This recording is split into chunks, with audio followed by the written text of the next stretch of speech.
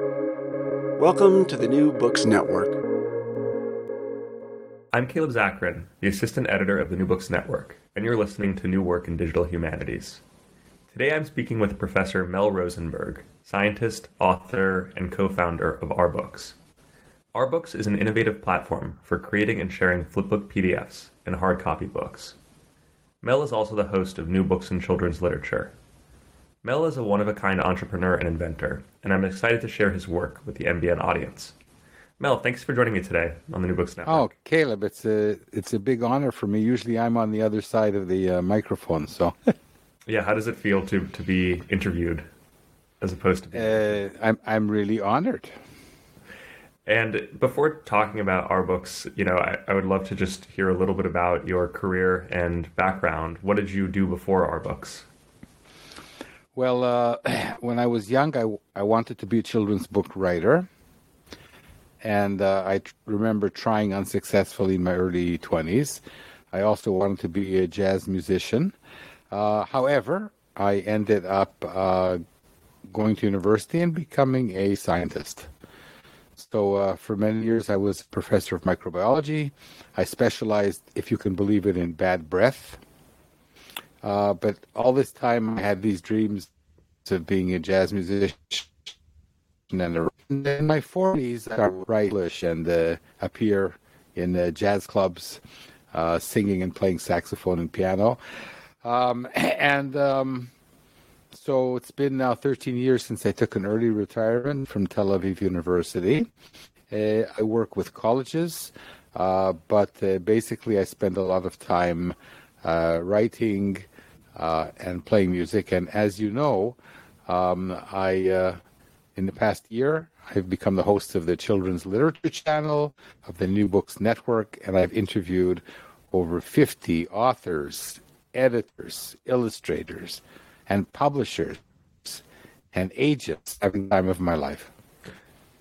How did you first get involved in children's books? Well, this is really a story. In the early 70s, there was a lot of trouble here in Israel. We had infiltration from Lebanon, and as students, we went up north to guard settlements. Not that we were trained as guards, from Canada. Nobody ever taught me really how to hold a rifle. So we were kind of cannon fodder wandering around the Kiryat Shmone. And I was billeted in a house with a young boy who asked me what I do. And I said, I study bacteria. And he said to me, what are bacteria? I said, well, when I get back to Tel Aviv, I'm going to write you a little book. And I got back to Tel Aviv and I wrote him a little book. And then I lost touch with the family. I never found them again. And that book remained somewhere in my room. And when my son was in kindergarten, I took it to kindergarten, and the teacher said, that's publishable material if you rewrite it in rhyme. And sure enough, a few years later, the University of Tel Aviv decided to publish it. This was my first children's book. So that's how I got into it, and then I wrote more and published more. What was the sort of main impulse for continuing to write children's books? Was it highly lucrative, or was it just something that you found a passion for, or maybe both? It's highly unlucrative. Right. I've lost a great deal of money publishing children's books. It's a passion. I think it dates back to my childhood. I have a theory people who write for 5-year-olds are 5-year-olds. So a great part of my personality, if you knew me, I'm a professor, an inventor, but I'm a child at heart. And I'm completely comfortable sitting in kindergarten on a small chair. So I think that, it would be very noble if I say that I write for young children around the world.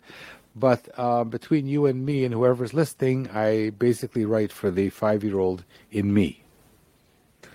I find it really interesting that you are both a scientist and a children's book author. So you have a lot of experience talking to both first-time learners and also people that are very deep and advanced in specified fields.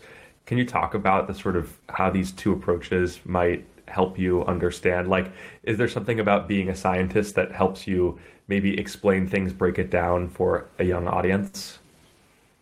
Wow, that's a terrific question. My professor, who is strangely enough named Eugene Rosenberg, people thought that we were daddy and son or a married couple. Eugene used to say that you have to be able to explain your science to your mother-in-law, no matter what she does, presumably not a scientist.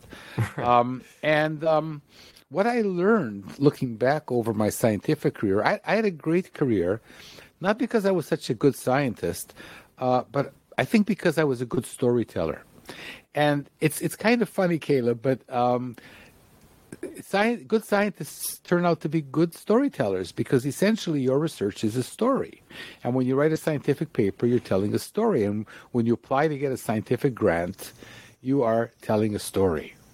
So I think that I owe a lot of my success as a scientist and an inventor to my ability to tell a story.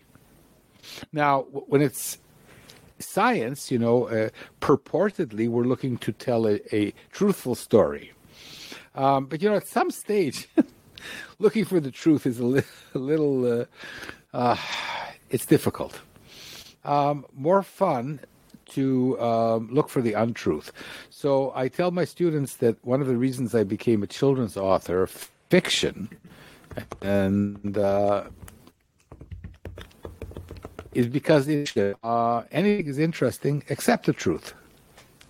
So you yourself have written children's books. You mentioned the first one that you wrote. Can you talk about some of the other books that you've written or worked on? Well, I'll talk about my most recent one, because that is a book that is going to make me, at my ripe age of 71, a traditionally published children's author, which is a book called Emily Saw a Door, which is being published here in Israel next year by Talmai Publishers. And, I interview authors, and getting a book deal with the traditional publishers, like one in 1,000 or one in 5,000, it's like very rare. So I'm super lucky that I have this publishing deal in Israel. I would love to be published in the States. I'm trying. But you're competing with 5,000 or 10,000 other very talented authors, and you need luck and huge talent. And what do you think makes for a really great children's book? Oy vey. Wow. You don't have to give away all your secrets. No, because I also teach beginners. I have a list of about 20 parameters. I would say, first of all, you have to enjoy reading what you've written.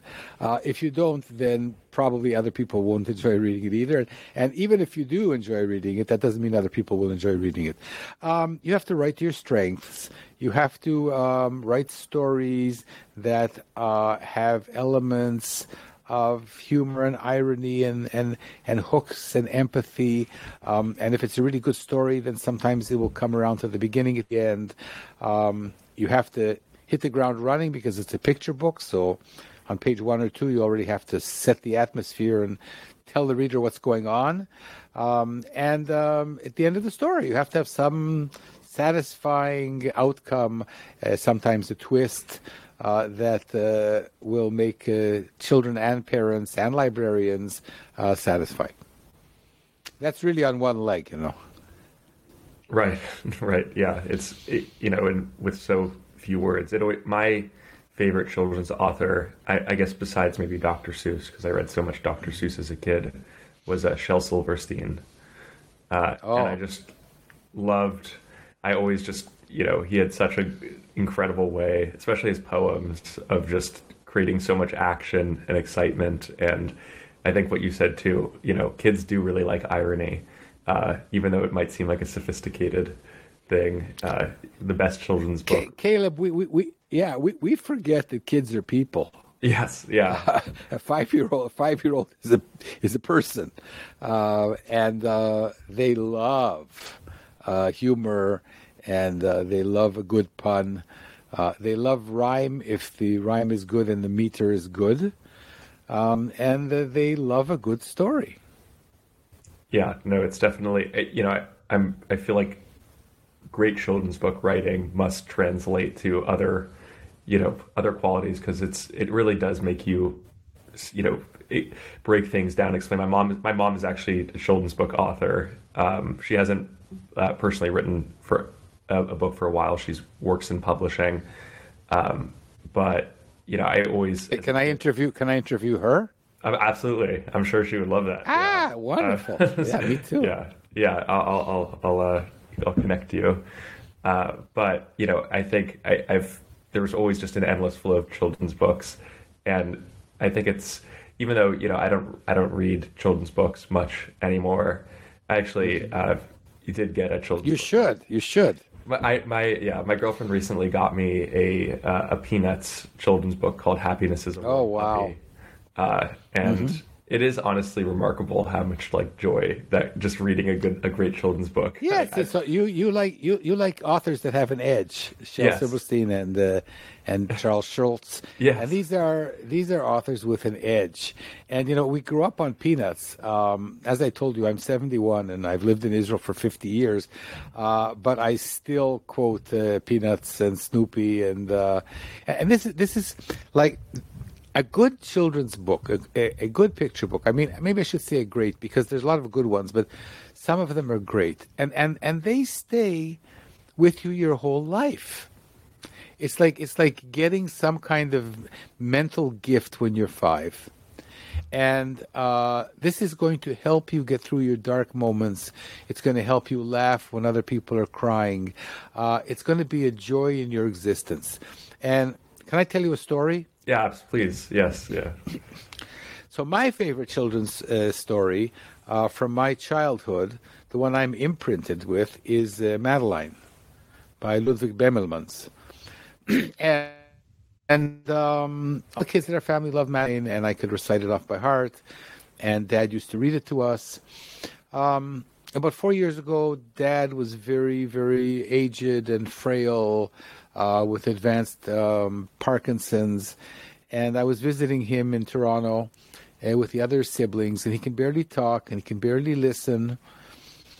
And we started talking about Madeline and the fact that we still remember the book off by heart, and we started to recite it. Maybe not verbatim, but almost. In a house in Paris, all covered in vines, lived 12 little girls in 2 straight lines. All of a sudden, my father comes alive and starts to recite the book with us.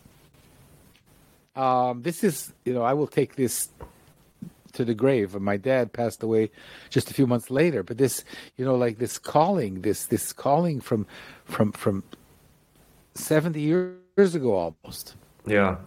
It was astonishing. So I think that a well-written, well-illustrated picture book is nothing short of a miracle. It's magic.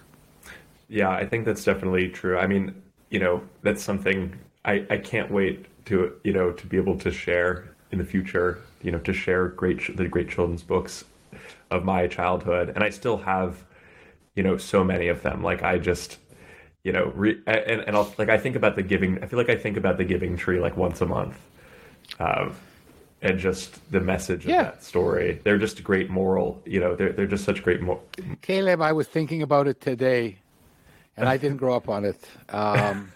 These are things that these are like. I say you have earworms, right? So yes, these are kind of picture book worms that live in your mind and rejuvenate you and inspire you and stimulate you. And wow, what a great genre. Yeah. Sort of continuing to talk about that, I think that, so many people have stories that they want to tell. And, you've created a company, Our Books, that allows people to share their stories and create them. So I was wondering if you could talk a little bit about that company, how you started it and what the sort of central idea behind it is. Yeah. So here's the thing. The thing is that only one in about 5,000 stories gets published. And you can self-publish, but to self-publish is going down a very slippery slope. You can spend $20,000 easily self-publishing a picture book with illustrations and what have you. And it's very hard to sell them. And it's very hard to produce a quality book when you're self-publishing because you have to get everything right. And none of us are really, so brilliant that we can handle all the steps of the writing, copy editing, content editing, illustrations, graphic design, cover, and get it right. There's very few self-published books, including my own, that I don't find flaws. So I said, well, what about these people who write and don't have a publishing deal, don't want to lose money, just want to share their stories with the world? And at a conference, I met Ran Sternin. And I said to him, I have this, it was the first time I met him. I said, I have this dream where people can, write and it becomes a page, and add a picture, it becomes another page, and the pages flip in the laptop and it looks like a book. And you share the URL of the book and everybody can read your book. And he just asked me one question. He said, would this be free? I said, yes, absolutely. He said, I'm in. So together with Ran Sternin and my dear wife, Shuli, we embarked, it's already 9 years, on this project, creating a very simple platform where people can, within minutes, create a page-flipping interactive book with text, pictures, videos, maps, games. And it's become quite popular. We have almost 250,000 books. Thousands of people visit the website. We don't have a good business model, but who cares? It's turned out to be quite a labor of love, and we love it. Every day we have between 100 and 300 new titles. Wow. Books written in 30 languages from literally 200 countries. And was this all through word of mouth? It's all, well, it's word of mouth. It's for Google, right? Right. We don't have money, but because the books are free, search engines can read every word, and it makes it very easy to find our books. I should say it's OURBOOX. Yeah, we have no idea how people come to the site. We have teachers. We're big in Eastern Europe, Ukraine, Bulgaria, and then also in Italy, in Middle East countries. We're big in all the Arab countries. I'm guessing that 10% of our books are in Arabic because the pages flip in both directions, so you can have a book going from right to left. We did that because we have a lot of books in Hebrew too. Strangely enough, everywhere in the Arab world, kids and teachers and parents are using an Israeli platform to read and write ebooks. What has been some of the major developments since that initial conversation about starting it? Were there any major challenges that you faced in getting the platform off the ground? Yeah, I mean, it was, first of all, doing it and Ran with his genius, making it super easy to create. One of my eureka moments was when I discovered a book that had a video embedded in it. And I, of course, I'm not a computer maven. And I phoned Ran and I said, hey, did you know that you can actually have a video inside the book? I mean, it's like Harry Potter magic. And he said, oh, yeah, it's very easy. I said, oh, wow. We have to tell everybody. So this was just one of the moments. We have books in lost languages. We have poets publishing that were never able to afford, to publish a poetry book. We have writers meeting illustrators. Yeah, it's been one thrill after another. And we develop new new things every year, but keep in mind that we're self-funded, and I would say that we are almost making even now, which is fine for me. Yeah, it's sorry. I was going to say the fact that you have 100 to 300 new books a day is astonishing. Like, that's not just like, people going on Twitter and sending off a tweet. Like, that's, I imagine it takes, a decent amount of effort to produce one of these books. Yeah, so actually these are I should clarify that, between 100 and 300 titles. So some of these books never reach it to fruition, but people start. So the type of book I described previously is like an HTML book, and you can go back and edit it whenever you want. It's never really finished. You can always add another picture, take out a picture, embed a video, a map, a game, and so on. But a few years ago, we introduced PDFs. So in like 3 seconds, you can upload a PDF book. So about 20% of our books now are PDF books. Those are harder to edit. You have to upload a new one. But those are the two main kind of books that we support now. And you mentioned that you add new features. Are there any plans that you have for developing our books? Or always. Anything that you want to share? Or is it, I understand if it's in development, you might not want to. Yeah, these are the things that, I don't want to talk about things that may or may not. Right, fair. That's fair. Sometimes we work on something and, it turns into a big mess. But the people who use our books will see some big changes in the coming year. I know you mentioned Madeline as one of your favorite books, but is there another children's book that, maybe has particularly profound impact on you, or even that you read recently that just stuck out as a really beautiful book?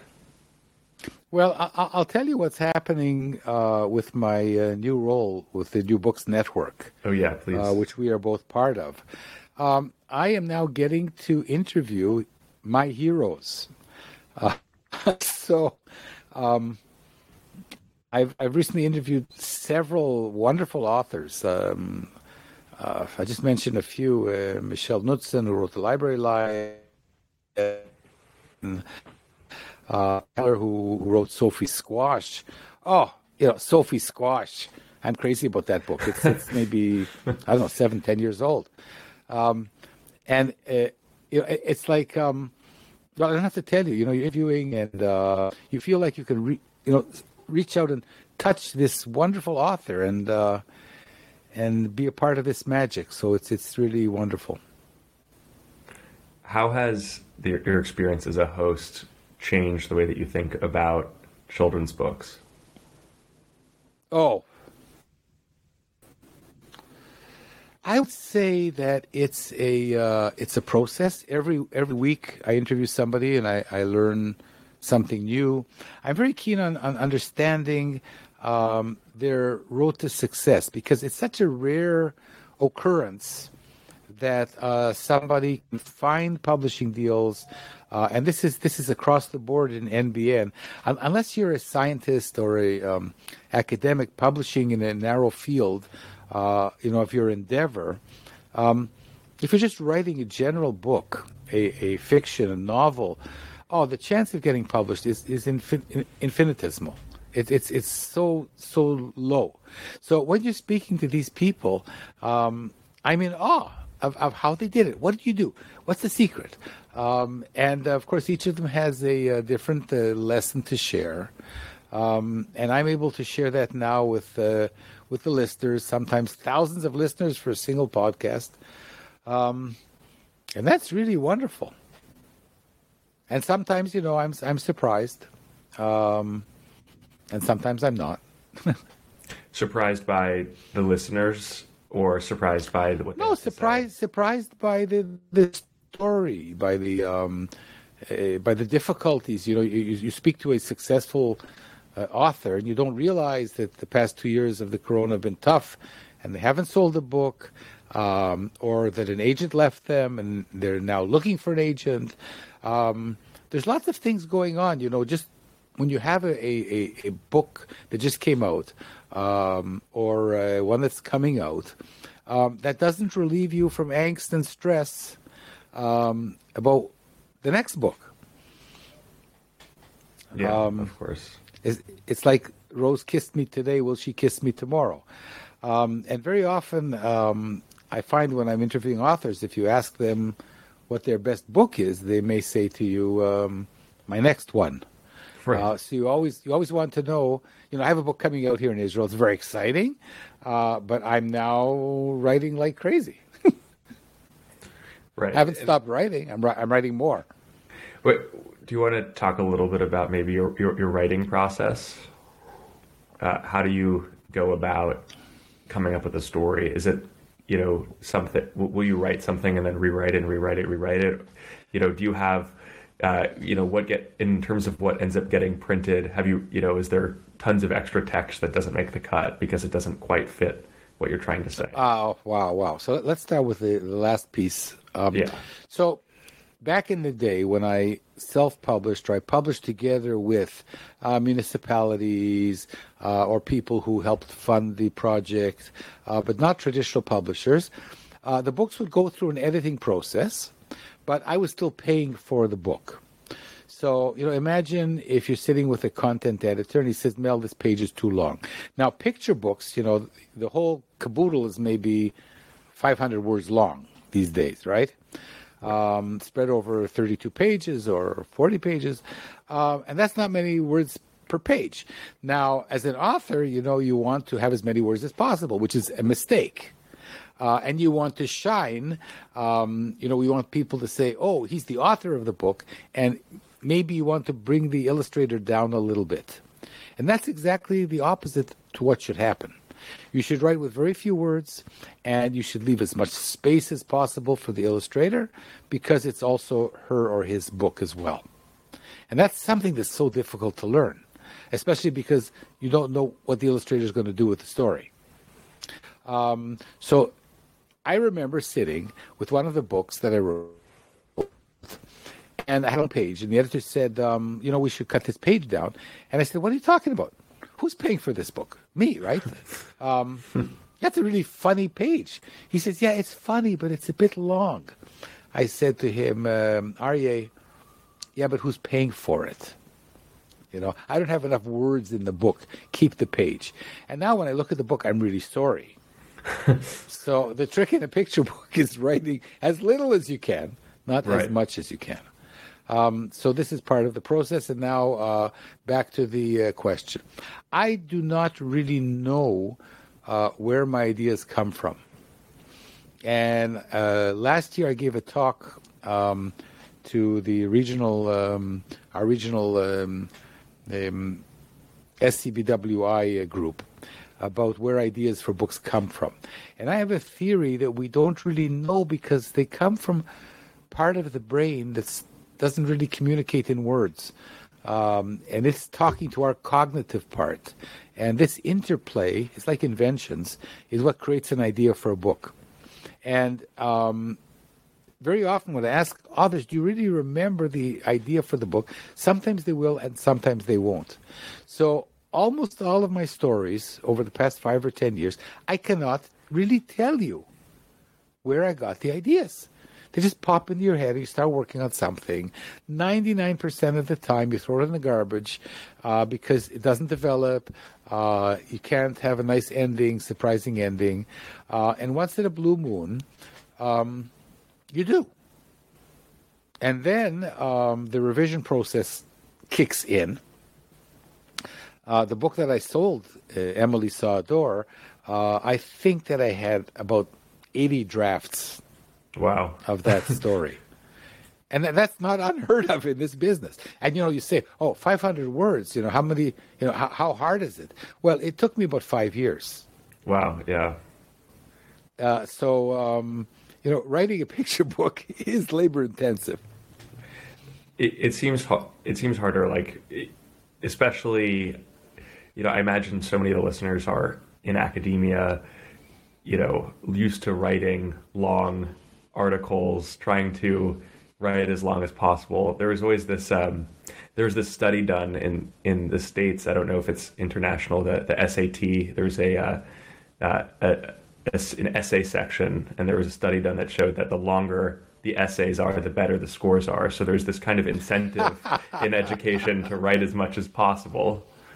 And it's interesting that, you're having to have the experience of sort of flipping that on the head, trying to really hone down, be an almost minimalist. Do you have a sort of editing strategy that you employ? Well, okay, so lately I realize that short and sweet is much better for picture books. And one of the books that my dad bought me when I was a kid was the poetry of Ogden Nash. And he has some of the shortest poems in the history of mankind. Like an ode to the fly in the poems Adam Hadam. And that's the whole poem. So brevity is king in this genre. So the idea is to bring home the idea in as few words as you can. So that's a challenge. That's a challenge. Mel, I'm wondering if there's anything else that you're working on or that you'd like to share with our listeners about your experience working either on the New Books Network, writing children's books, or anything else. Okay, so let me tell you what the real problem that I have not solved. Publishers, the mainstream, the traditional publishers, not like when you self-publish or when you have a presence of your story. And until that changes, that has to change, because the internet is the best place for people to improve and to get feedback, and for publishers to see what works and what doesn't. So the ironic things I have, most of my children's books on our books, they're free, they're illustrated. Some of them are very popular, and that makes me very happy. But ironically, during the past couple of years, the stories that I'm writing now, I'm not putting them on the internet, because the publishers, if they ever take them, and I hope they will, do not cotton to that idea of having the books online.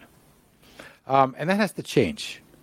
That has to change, because, you see, let's say you have 5,000 writers, and one of them gets a traditional deal. And it doesn't matter, it might be 1,000. What happens to 999?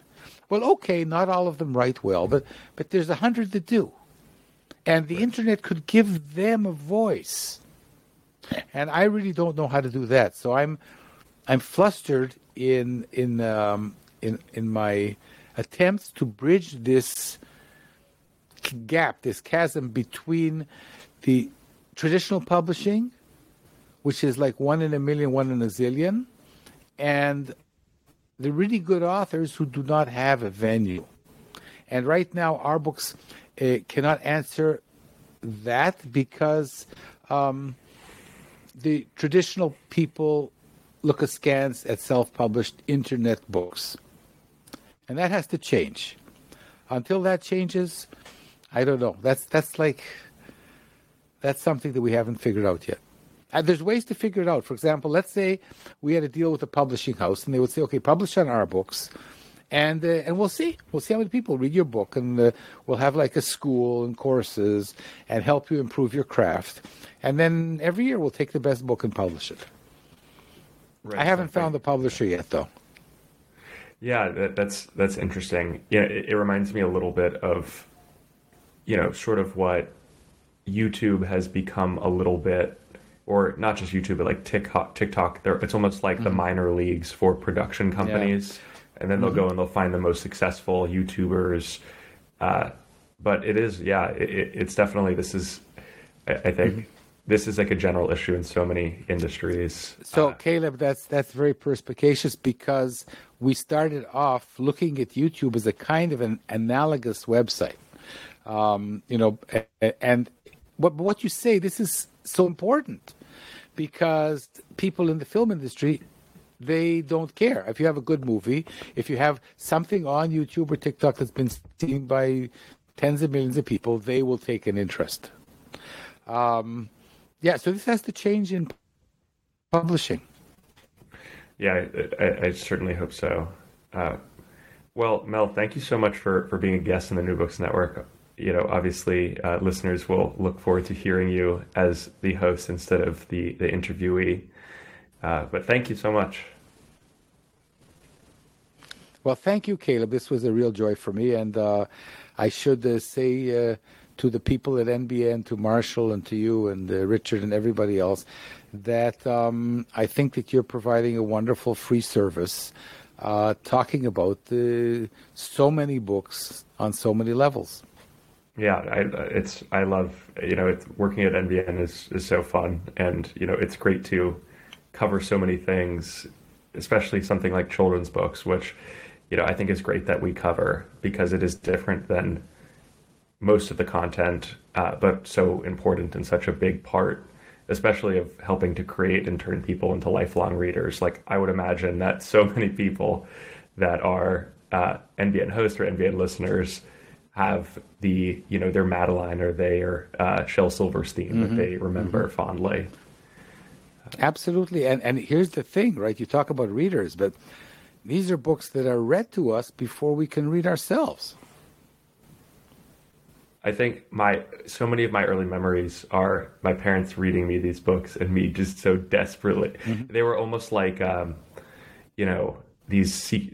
was like magic almost, like that they could look into this, this essentially two-dimensional thing, because children's books are so the third dimension is so thin, and find an entire story there. It really seemed magical to me as a kid. Like, I couldn't believe that there could be that much information in such a tiny thing. Obviously, with the computer, it's dwarfs the amount of information that's in a book.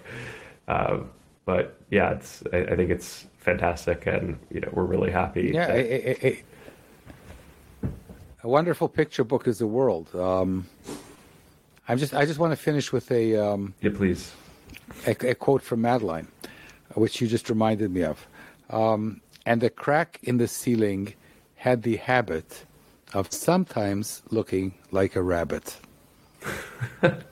That's been with me my whole life. It says it all, right? That yes, that's a better way of saying glass half full.